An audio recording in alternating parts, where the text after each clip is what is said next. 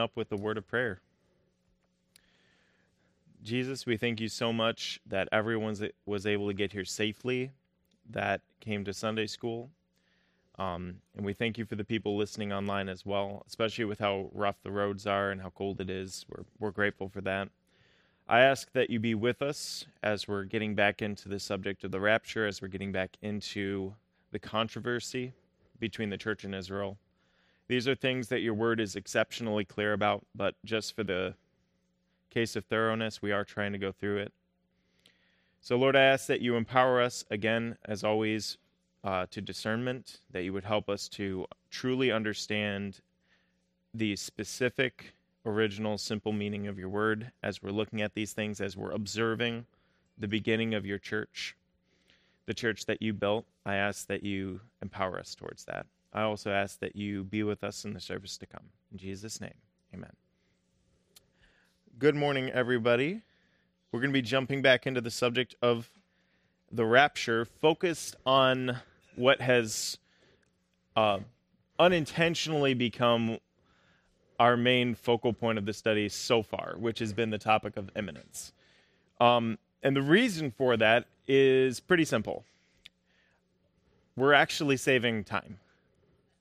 It sounds ridiculous, but we are actually saving time in terms of our study of the pre-wrath rapture position, the post-tribulational rapture position, and all the other variances of those viewpoints. We're actually saving time on that because every single one of those viewpoints does not agree with the idea of imminence.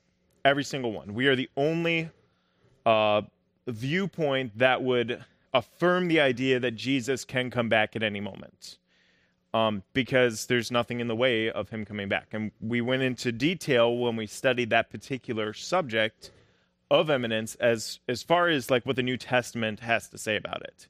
We looked at it, we saw the air of expectancy in the wording, and all of the ideas attached to that, and we came to the conclusion that Jesus can come back at any moment. So we have the start period. We know that we don't know when it's going to start, but we know that it could start at any moment. But we also know the end period, which is something we're going to be getting into probably today if we get that far, which is going to be more of like a review of what we looked at in 1 Thessalonians and Revelation, which is that we know the end moment. We know that it has to happen before the tribulational period starts. So we have two sides of this coin, so the rapture has to happen sometime within those two sides. But that being said, every single other viewpoint about when the rapture will occur has to say that it cannot be imminent. They have to say that either the Antichrist has to make his covenant with the world and with Israel, or the midpoint of the trib has to happen, or the wrath of God, which they try to differentiate between everything happening in the sealed judgments and trying to impute that into roughly 5/8 to 3/4 of the way through the tribulational period, and try to say that that's when the wrath of God really kicks in the bowl judgments. But as we're going to be looking at in a very, hopefully not too far in the future, but in the future, is we're going to be interacting with what they have to say about imminence per their specific viewpoint. And that process is going to shrink because of the time that we put in right now. So that being said, we're saving a lot of time, not in the pre-wrath rapture viewpoint, which is surprisingly close to ours, except for kind of a misleading, we'll call it a route that they choose when they're wording their particular viewpoint, which Kirch made several references to in the Revelation study. It's kind of because we also believe in a pre-wrath rapture. Like we do. But the whole tribulational period is God's wrath, not just a few specific events towards the end of the trib. That being said, they would actually affirm the distinction between Israel and the church. They would also affirm the future fruition of Israel's blessings actually being attributed to Israel. Like, they don't believe that the church actually takes over Israel. They don't believe we're taker-overs. They believe that we're partakers of the Abrahamic covenant. So, like, they have a lot of similarities to us, but we're going to be getting into all that quite a bit later because they miss out on this subject of imminence. So that being said, the post-trib group is the most infamous for going after the idea that Jesus Christ could come back any moment for his church. So just by way of review, that's why we're getting into this at such great depths, is because it's going to save us time later. And I would rather not recapitulate every single thing we've said every time we interact with all the different viewpoints. I'd rather us do all the work now and then just make a reference to it as we're getting into those. So that being said, we looked at, to understand the argument, which is, if we go back just a little bit, why would the church have to go through, or not have to go through the tribulational period if we know that the world's going to go through it, if we know that Israel has to go through it? Why on earth would the church even be in that? So that's kind of what we've been trying to hammer down by looking at who Israel is. We looked at the fact that she, as a nation, failed to live up to the terms of the Mosaic covenant. But that being said, that was just one of the covenants. That doesn't negate the 4 unconditional covenants either. When they are actually able to take possession of the things that is their inheritance as a nation, is going to be based upon their obedience to God. But that doesn't mean that they don't get the covenant blessings. That doesn't mean that they lose those covenant blessings.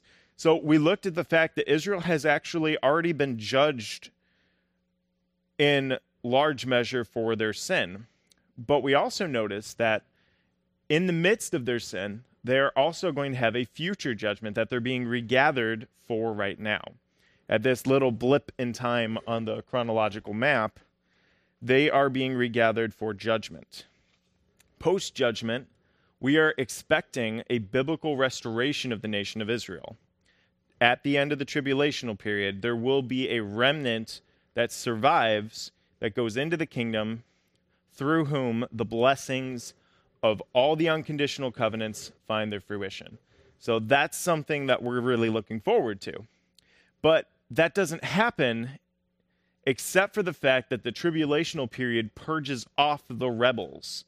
We see 2/3 of the nation being killed. It's a terrible time.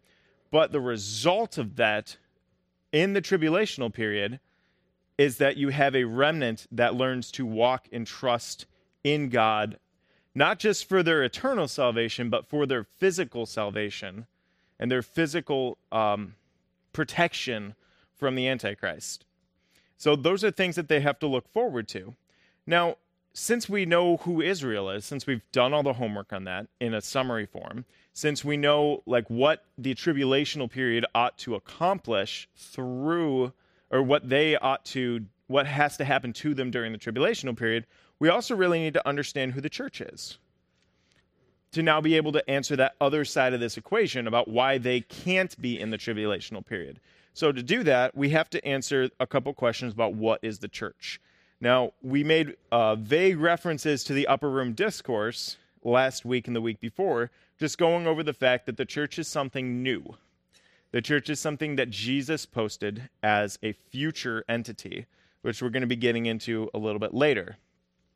Last week, we talked about the fact that the church and Israel are both not synonymous, and the church doesn't usurp all of Israel's blessings, all of their future promised blessings of the 4 unconditional covenants, just because God is working through the church. And we actually looked and we saw that there was a reason for why God is working through the church instead of Israel. It's actually to move Israel to jealousy.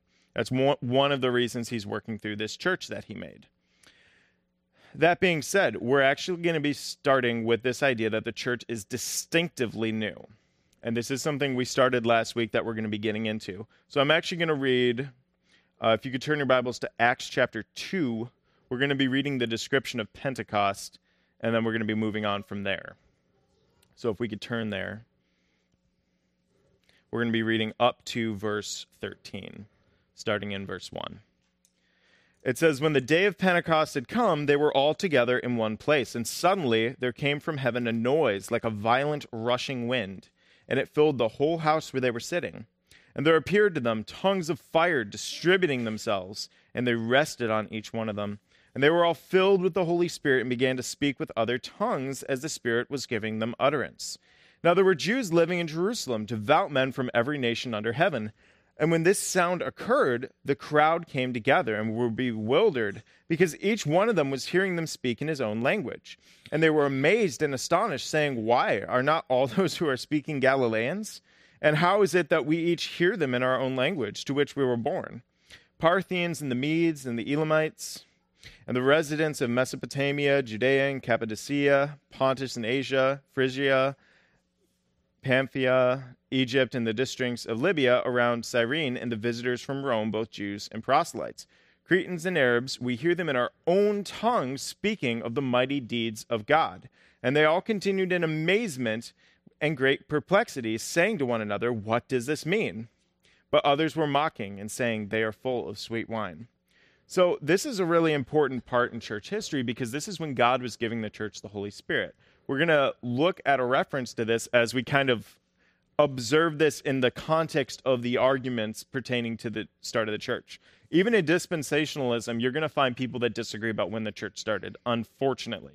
A lot of people actually think it started in the Gospels with Jesus, misunderstanding a basic concept that they think, well, Jesus is the one building the church, as we're going to be reading later in Matthew 16:18.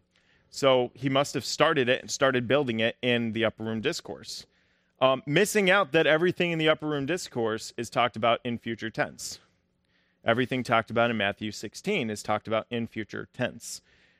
Jesus is fully capable of building a church after he has ascended into heaven. Just in case that was under concern or dispute, Jesus is not less powerful than he was when he was on earth. He can still build churches even up there.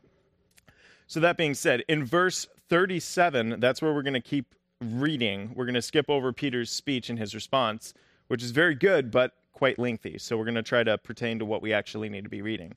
So in verse 37 of the same chapter, chapter 2 of Acts, it says, "Now when they heard this, they were heard what? Peter's speech. When they heard Peter's speech, they were pierced to the heart and said to Peter and the rest of the apostles, 'Brethren, what shall we do?' And Peter said to them, 'Repent, and each one of you be baptized in the name of Jesus Christ for the forgiveness of your sins, and you will receive the gift of the Holy Spirit. For the promise is for you and your children, as well as all who are far off, as many as the Lord our God will call to himself.' And with many other words, he solemnly testified and kept on exhorting them, saying, 'Be saved from this perverse generation.' So then, those who had received his word were baptized, and that day there were added about 3,000 souls. And they were continually devoting themselves to the apostles' teaching and to fellowship and the breaking of bread and to prayer. And everyone kept feeling a sense of awe, and many wonders and signs were taking place through the apostles. And all those who had believed were together, and all had things in common. And they began selling their property and possessions and were sharing them with all, as anyone might have need. Day by day, continuing with one mind in the temple, and by breaking bread from house to house, they were taking their meals together with gladness and sincerity of heart, praising God and having favor with all the people. And the Lord was adding to their number day by day those who were being saved." That last verse is what I wanted to really bring to your attention, which is that they were praising God, having favor with all the people, and the Lord was adding to their number day by day those who were being saved. Because, again, that is what is largely being talked about here, is that God is building his church. This is a fulfillment of what Jesus promised in Matthew 16:18. Now, you could get into the weeds about this chapter. The verses that we just read are surprisingly often quoted by people that claim to be Christian socialists. That is a completely different issue. Where they're basically saying, well, the apostles were selling all they had and giving it to the poor. We should be subsidizing irresponsibility as well. They don't say it like that. But notice the government isn't forcing them to do it there, though. Anyway, Matthew 16:18 is what I'm going to read next. And this is where we'll actually start in verse 13, because the context of this matters a lot too.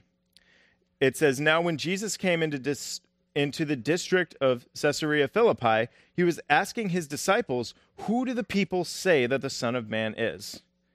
Valid question. Very good question. "And they said, 'Some say John the Baptist, and others say Elijah, but still others Jeremiah, as one of the prophets.' And he said to them, 'But who do you say that I am?'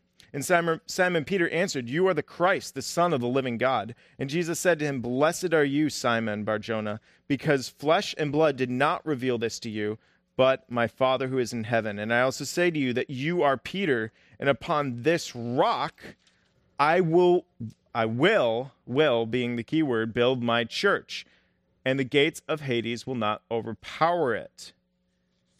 Now, that rock being the description in verse 13, which is that the Son of Man is Christ. Christ is the rock that the church is being built on. But again, the thing that we need to note here is that this is Jesus talking to one of the main apostles. Some have mistakenly argued as the first pope.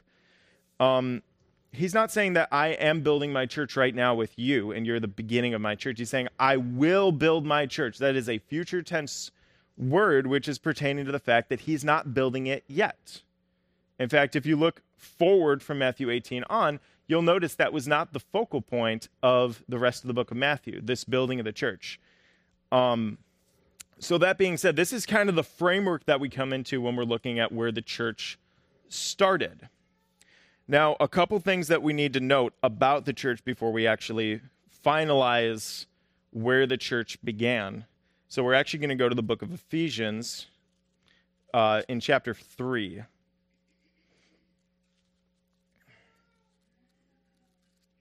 So if we could turn there. So we'll start in verse 1 and we'll go to verse 12. It says, "For this reason I, Paul, the prisoner of Christ Jesus, for the sake of you Gentiles, if indeed you have heard of the stewardship of God's grace, which was given to me for you, that by revelation there was made known to me the mystery, as I wrote before in brief. By referring to this, when you read, you can understand my insight into the mystery of Christ, which in other generations was not made known to the sons of men, as it has now been revealed to his holy apostles and prophets in the Spirit. To be specific, that the Gentiles are fellow heirs and fellow members of the body, and fellow partakers of the promise in Christ Jesus through the gospel, of which I was made a minister according to the gift of God's grace, which was given to me according to the working of his power. To me, the very least of all saints, this grace was given to speak or to preach to the Gentiles the unfathomable riches of Christ, and to bring light that is the administration of the mystery which for ages has been hidden in God who created all things, so that the manifold wisdom of God might now be made known through the church to the rulers and the authorities in the heavenly places. This was in accordance with the eternal purpose which he carried out in Christ Jesus our Lord, in whom we have boldness and confident access through faith in him. Therefore I ask you not to lose heart at my tribulations on your behalf, for they are your glory. What is he actually saying here? He's talking about this entity, this new entity, the church, which was a mystery in ages past. This did not exist. Nobody even had a conceptual knowledge of it, which is the first half of the coin that we need to look at. The second half of the coin is that even though they didn't have a knowledge of it, God from eternity past had prepared this. This is part of the plan of God.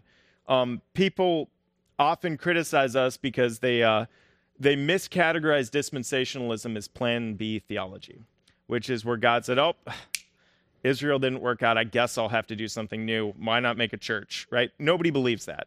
I've yet to actually find someone who testifies to that and actually affirms that viewpoint. Nobody believes that. But what we do believe is that we meaning humanity, didn't know what God was planning.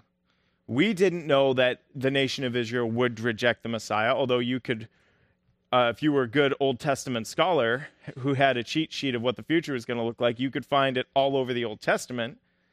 But this idea that God was going to create a new man, the church, is a mystery. This is something that was new. So that's just something that we need to kind of keep in mind as we're moving on. So if we can actually go back a couple chapters to chapter 1, we're just going to read verse 18 through 20, where it says, "I pray that the eyes of your heart may be enlightened, so that you will know what is the hope of his calling, what are the riches of the glory of his inheritance in the saints, and what is the surpassing greatness of his power towards us who believe. These are in accordance with the working of the strength of his might, which he brought about in Christ when he raised him from the dead and seated him at his right hand in the heavenly places, far above all rule and authority and power and dominion, and every name that is named, not only in this age, but also in the age or in the one to come. And he put all things in subjection under his feet and gave him as head over all things to the church, which is his body, the fullness of him who fills all in all. Now, just to put it back into context, what was he just talking about in the first chapter? He was talking about things that are true for Christians, things that are part of our identity, things that are true about us, like our predestination as sons, that he has, before eternity past, decided that everyone who believes in him will be adopted as sons. Again, that everyone who believes will be adopted as sons, right? Not that he predestined specific people. It doesn't matter. So you know the point that I'm trying to make there. We're not even going to get into Calvinism, but that's just something that we kind of have to keep in mind. Now, I know we went from chapter 3 to chapter 1, but we're actually going to go to chapter 4 now. So if we go to chapter 4, we're going to start in verse 7, where it says, "But to each one of us grace was given according to the measure of Christ's gift. Therefore it says, when he ascended on high, he led captive a host of captives, and he gave gifts to men." Now this expression, he ascended, what does it mean except that he also had descended into the lower parts of the earth? He who descended is himself also he who ascended far above all the heavens, so that he might fill all things. And he gave some as apostles, and some as prophets, and some as evangelists, and some as pastors and teachers, for the equipping of the saints for the work of service, to the building up of the body of Christ. So again, it's relating to this fact that Christ is the one that's building the church. Christ is the one giving those gifts, and he is the one building up the body of Christ. Because again, we're getting this, again, cannot emphasize enough that this is a new man that's being talked about. This is a new creation that Christ is building. Because in the midst of this, as we're looking at the apostles, both in what we read in Acts chapter 2 and here in other places, is that this is a process that we're getting a unique viewpoint into by reading these chapters. Because again, we have a well-established church that has existed for 2,000 years almost. And so these are things that are obvious to us. But if you look at Acts chapter 2, back to what we were just reading about when we started, they were doing amazing things. And what you notice is that the giving of the Holy Spirit was done through a mediator, which we don't see anymore. All you have to do is believe. You could believe in Jesus Christ for your salvation and roll back over and fall back asleep, right? But you'd have the Holy Spirit. You'd have all these things being true about you. You didn't have to have somebody come and actually give you the gift of the Holy Spirit. Where the apostles, to designate their authority, to designate their position as people who were giving unique new truth to God, he didn't have to justify that authority, but he had to show that that authority was authentic. So he gave them miracles. He gave them authority to give the Holy Spirit. There was a physical sign of the Holy Spirit in this transitionary time of the book of Acts, where they would be able to do some sort of gift of the Holy Spirit that was revelatory, that they didn't need to learn. Those were all things that were done, which we don't see right now. Again, if someone were to come into our church and the Lord were to convict them, they were to hear the gospel, and they were to get saved, there wouldn't be some monumentous miracle or occasion that happened, except for the fact that a person who was once going to spend an eternity without God is now regenerated, sealed with the Holy Spirit with the promise of redemption, and going to be spending eternity with the Lord, which is a miracle in itself. But there was no physical sign of that because it's already been well established. The authority of the Word of God has already been well established. So anyway, that wasn't the time right here. So we're actually looking at a unique scope into this time period where you had apostles, where you had people, miracles, and all these other things that were more, which technically could still happen. We're not limiting God, but they were so commonplace because they were there to validate the authority of these apostles in this new time period. Now, just to hammer out the point that I was making about when the church started, we're actually going to be going back to the book of Acts. Because if you're wanting to figure out when the church started, which again, it's unnecessarily ambiguous. The book of Acts is pretty clear. So we're actually going to be starting in the first time the church is actually mentioned in the book of Acts, which is in, if I'm remembering correctly, Acts chapter 5. So if you can go to chapter 5 and read just verse 11 through 12, it says, we'll do this. We'll read verse 9. In the midst of Ananias and Sapphira, the context of that is they were lying to the church, trying to make it seem like they were more pharisaically righteous than they actually were by saying they sold their property for a certain amount and then not actually giving it all to the church. Again, they had every right to do with their money what they wanted to, but they chose to lie to the apostles in this infancy stage of the church. And they were dealt with pretty severely. So if we start in verse 9 of chapter 5, it says, Then Peter said to her, Why is it that you have agreed together to put the Spirit of the Lord to the test? Behold, the feet of those who have buried your husband are at the door, and they will carry you out as well. And immediately she fell at his feet and breathed her last. And the young men came in and found her dead, and they carried her out and buried her beside her husband. And great fear came over the whole church and over all those who heard of these things. Okay, so there was a church. There was an entire church that had great fear because this person just died for lying to the Holy Spirit. So if we actually go back to chapter 1, that's going to be the next point that we read.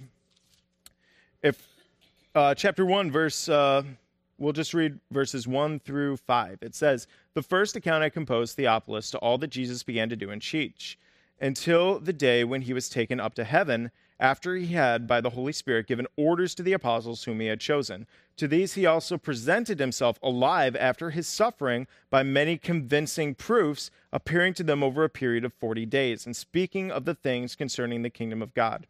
Gathering them together, he commanded them not to leave Jerusalem, but to wait for what the Father had promised, which, he said, you heard of from me. For John baptized with water, but you will be baptized with the Holy Spirit not many days from now. So they were waiting for this Holy Spirit that they were going to be baptized. Now, they probably had no idea what that meant, but they were still being obedient to their Lord. We know from Acts chapter 2 that they were baptized with the Holy Spirit there, but it doesn't say, Acts chapter 2, verse 1, this is when the church begins, read and listen, right? So we actually have to go to Acts chapter 11. So if you can move to Acts chapter 11, that's where we're going to be reading from next. Just by way of review, almost more than anything. So we will start in, verse 15. It says, And I began to speak, the Holy Spirit fell upon them, just as he did upon us. Who's us? The church. At the beginning. And I remembered the word of the Lord, how he used to say, John baptized with water, but you will be baptized with the Holy Spirit. Therefore, if God gave to them the same gift as he gave to us also, after believing in the Lord Jesus Christ, who was I that I could stand in God's way? And then they heard this, and they quieted down and glorified God, saying, Well then, God has granted to the Gentiles also the repentance that leads to life. So it's making a reference back to that original time where they were empowered with the Holy Spirit, which we know was Acts chapter 2. Again, it doesn't need to be complicated. It doesn't need to be speculative. We can understand Holy Spirit was what the apostles were waiting for at the beginning of the church. We learned that from Acts chapter 1. We learn about what that thing that God gave them, the Holy Spirit, in Acts chapter 2. And they even remember that in Acts chapter 11 when they're looking back at what happened and identifying that as when the church began. So again, it doesn't need to be complicated, but because people complicate things, we need to take the time to be as specific and precise as we can with our wording about it. So that's kind of what we know. The church is distinctively new. We know by definition it's a mystery, something that didn't exist before, that God knew about before, that is now being brought forth from the mind of God, always from the plan of God. And now we know that it started with Acts chapter 2 in the giving of the Holy Spirit. Now, we know from Ephesians why the Holy Spirit was given. We learn about that and all through the entire book for the most part. Because the Holy Spirit gave the church gifts. The Holy Spirit is a pledge of their inheritance. The Holy Spirit indwells them permanently. These are all things that we have right now to ourselves because we believed in Jesus, because we trusted in him for our salvation as part of his church, his universal church. Now, we're going to get into some more of the minutia as we get forward, but we're actually going to move over to the book of 1 Corinthians because that outlines, or I shouldn't say outlines, but it emphasizes the point that I was making about when this happens. So if you go to 1 Corinthians chapter 12, we're going to read verses 12 through 13, where it says, "For even as the body is one, and yet has many members, and all the members of the body, though they are many, are one body, so also is Christ. For by one Spirit we were all baptized into one body. Whether Jews or Greeks, whether slaves or free, we were all made to drink of one Spirit." Because again, you don't get a different Holy Spirit indwelling you if you're a Samaritan than you would if you were a Gentile or a Jew. It's one Holy Spirit, one God indwelling one new people, which is the church. It's not creating ethnic distinctions. It's not doing any of that. All it's doing is it's uniting them into one body. Now, if we can move forward to the book of Colossians, chapter 1, that's where we're going to be reading from next.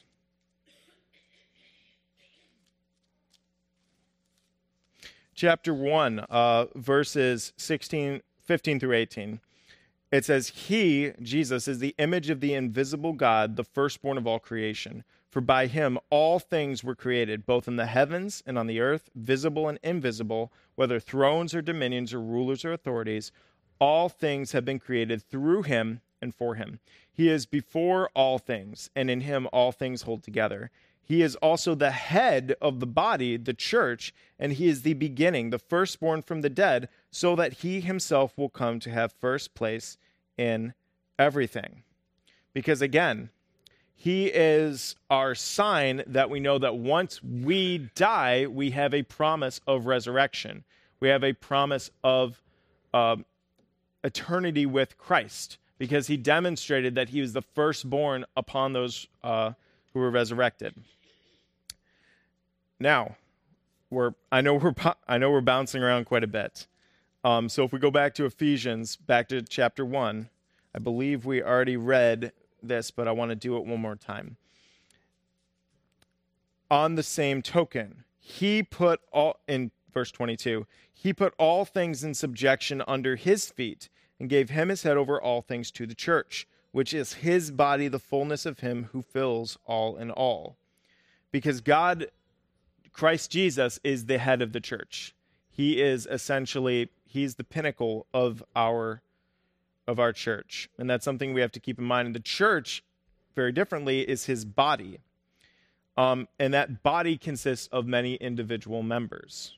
So again, we could get bullet point after bullet point about things about the church. And that's kind of what I'm trying to do, is in summary form, just trying to give a lot of things that are true about the church. The things that we need to know as far as our distinctions are concerned is that this is a new man. Israel was not a new man. Israel existed before the church was made.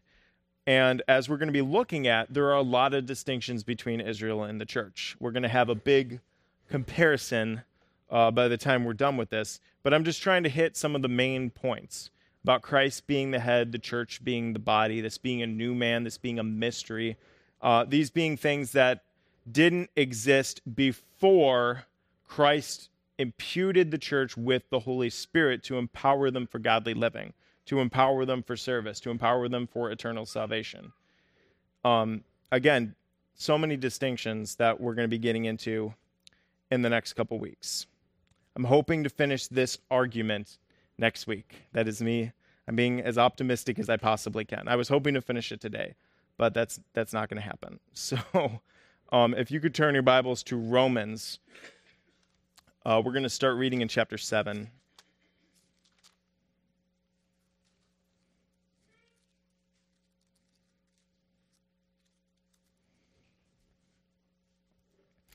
starting in verse 4. Yeah, we'll just read verse 4. It says, "Therefore, my brethren, you also were made to die to the law through the body of Christ, so that you might be joined to another, to him who is raised from the dead, in order that we might bear fruit for God." So one of the things that we're going to be pointing out as we look at these verses is that there's always an "in order to," or "for the sake," or that being said. We're not just joined to the body of Christ to be saved, we're also joined for service. And in fact, that's what he says in the latter part of verse 4, that we were so that you might be joined to another, to him who was raised from the dead, in order that we might bear fruit for God. Just kind of make a note of that as we move forward. If you move forward to chapter 12, we're going to be reading verse 5. It says, starting in verse 4, "For just as we have many members in one body, and all the members do not have the same function, so we who are many are one body in Christ, and individually members of one another." Just make kind of a mental note as we're going through these verses, how many times it refers to us as in Christ. We hammered that out a little bit when we were studying what the rapture is, because we affirmed the idea that the idea of in Christ is a technical term relating to the church, pertaining to this specific analogy of us being his body. That's super important in 1 Thessalonians chapter 4, because it is the dead in Christ who are raised first. Again, that's what we were looking at before, because what people see if they don't believe in a pre-tribulational rapture is dead in Christ is anybody who believed in God ever.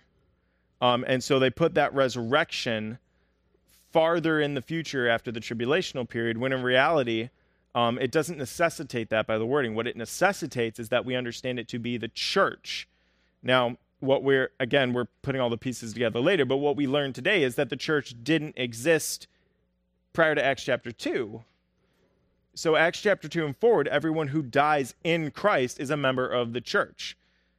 And we know from 1 Thessalonians chapter 4 that all the people who died in Christ are actually going to raise first, followed by those who are alive and who remain, who are going to go to, what does John 14:3 say? To the Father's house with him.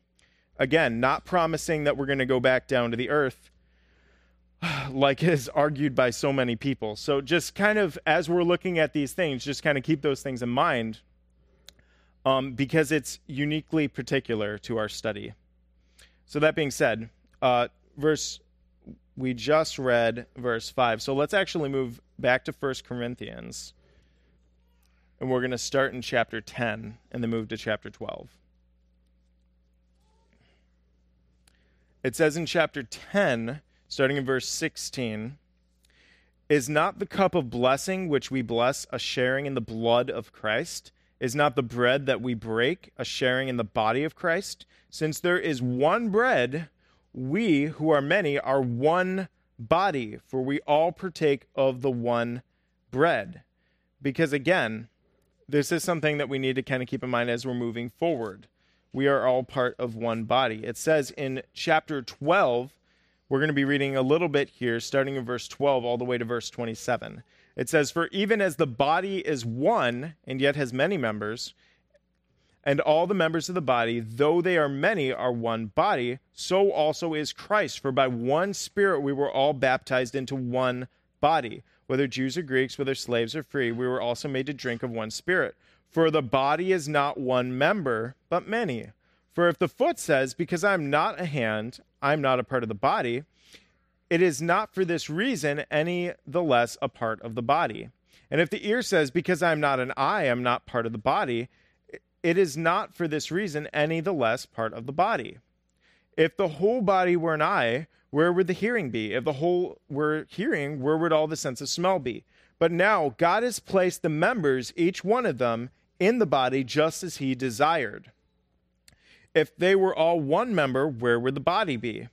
But now there are many members, but one body. And the eye cannot say to the hand, 'I have no need of you.' And again, the head to the feet, 'I have no need of you.' On the contrary, it is much truer that the members of the body which seem to be weaker are necessary.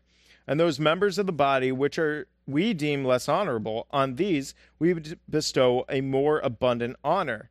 and our less presentable members become much more presentable.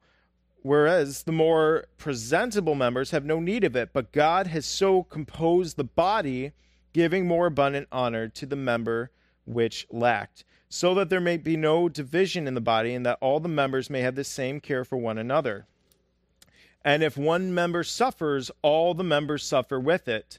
If one member is honored, all the members rejoice with it. Now you are Christ's body and individually members of it. Because again, that's the vision that we're seeing through what Paul is saying.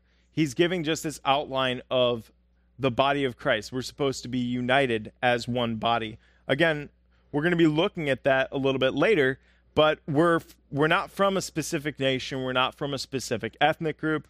The church is from all nations, from all ethnic groups, from all peoples and all tongues. There is no distinction in terms of who is eligible in this age to become a member of the body of Christ. Not so Israel. You had to be an ethnic Jew. And if you were not an ethnic Jew, if you were a Gentile and you wanted to become part of the Jewish nation, you had to do what? You had to proselytize yourself. You had to take on the whole law in its entirety. And very different than the church. We have one condition. You have to trust. You have to trust in what Jesus said. Now, you need to know what he did for you and who you are actually trusting in, the work that he did on the cross. So there's a knowledge portion that has to precede that. But the one condition post knowing what he did is to simply trust, to simply believe, to have faith, which are all synonyms for the same idea of no longer trusting in yourself, which is religion, trusting in what we can do to make ourselves righteous with a holy God, but rather trusting in what he already did in our place as our substitute. Drastically different. Now, notice what I'm saying isn't how the Israel was actually supposed to become saved, as we understand the term. I'm talking about becoming part of the church versus part of Israel. In order to become a believing Israelite, you had to simply trust in God. You had to simply believe in him. Same condition for being declared righteous before God. Very different for being a member of the church, because believing is all you need to do to become a member of the church. I'm not talking about a local church, although it's pretty darn similar to become a member of Flushing Bible Church than it is to actually become a member of the church. Everybody here is a member, so they know how that's done. But in any case, it's very different to become a member of the nation of Israel in the dispensation of law, in that time period where Israel was the focal point. Drastically different. So we're going to be getting into a little bit more of that next week, but just kind of keep in mind, like, the distinctions are there. They're so specific, and as we're getting into, there are many. There are many distinctions between the church and Israel. So again, that should start to give us clues about why we don't think the church can actually be in the tribulational period. Why we think the church isn't permitted to be in the tribulational period might be a better way to word it. Because it's both unnecessary, promised against, which would make it unpermitted. And again, there's really no reason for why. And we're going to be getting into the minutia of that later. So let's go to the Lord in prayer. Lord, we thank you so much for your work through the church. We thank you that you have made us, that this is something that you have built, that you've convicted the world, unbelievers and believers, of sin, righteousness, of judgment, that you call all people to renounce sin, to walk away from that, to understand that there's nothing we can do to make ourselves righteous before a holy God. And you're convicting the entire world of that, Lord, and that's fantastic. Now we thank you, Lord, that you don't leave us with no options, that you have given us the option of trusting in you for our salvation, that you have empowered us towards that decision. You've made it an easy decision. These are all things that you've done, and we're grateful for that. I ask that you be with us, that you continue to, as you said in your word, empower us for godly living, to do the deeds that you would want us to do in this life. I pray that you make those deeds obvious, that you help us to do them. And Lord, I also pray that you give us discernment as we're looking at these complicated matters, especially as we're going into the book of Revelation. I ask that you give us discernment, and help us to have an ear to listen to what your word would say. I pray for all this in Jesus' name. Amen.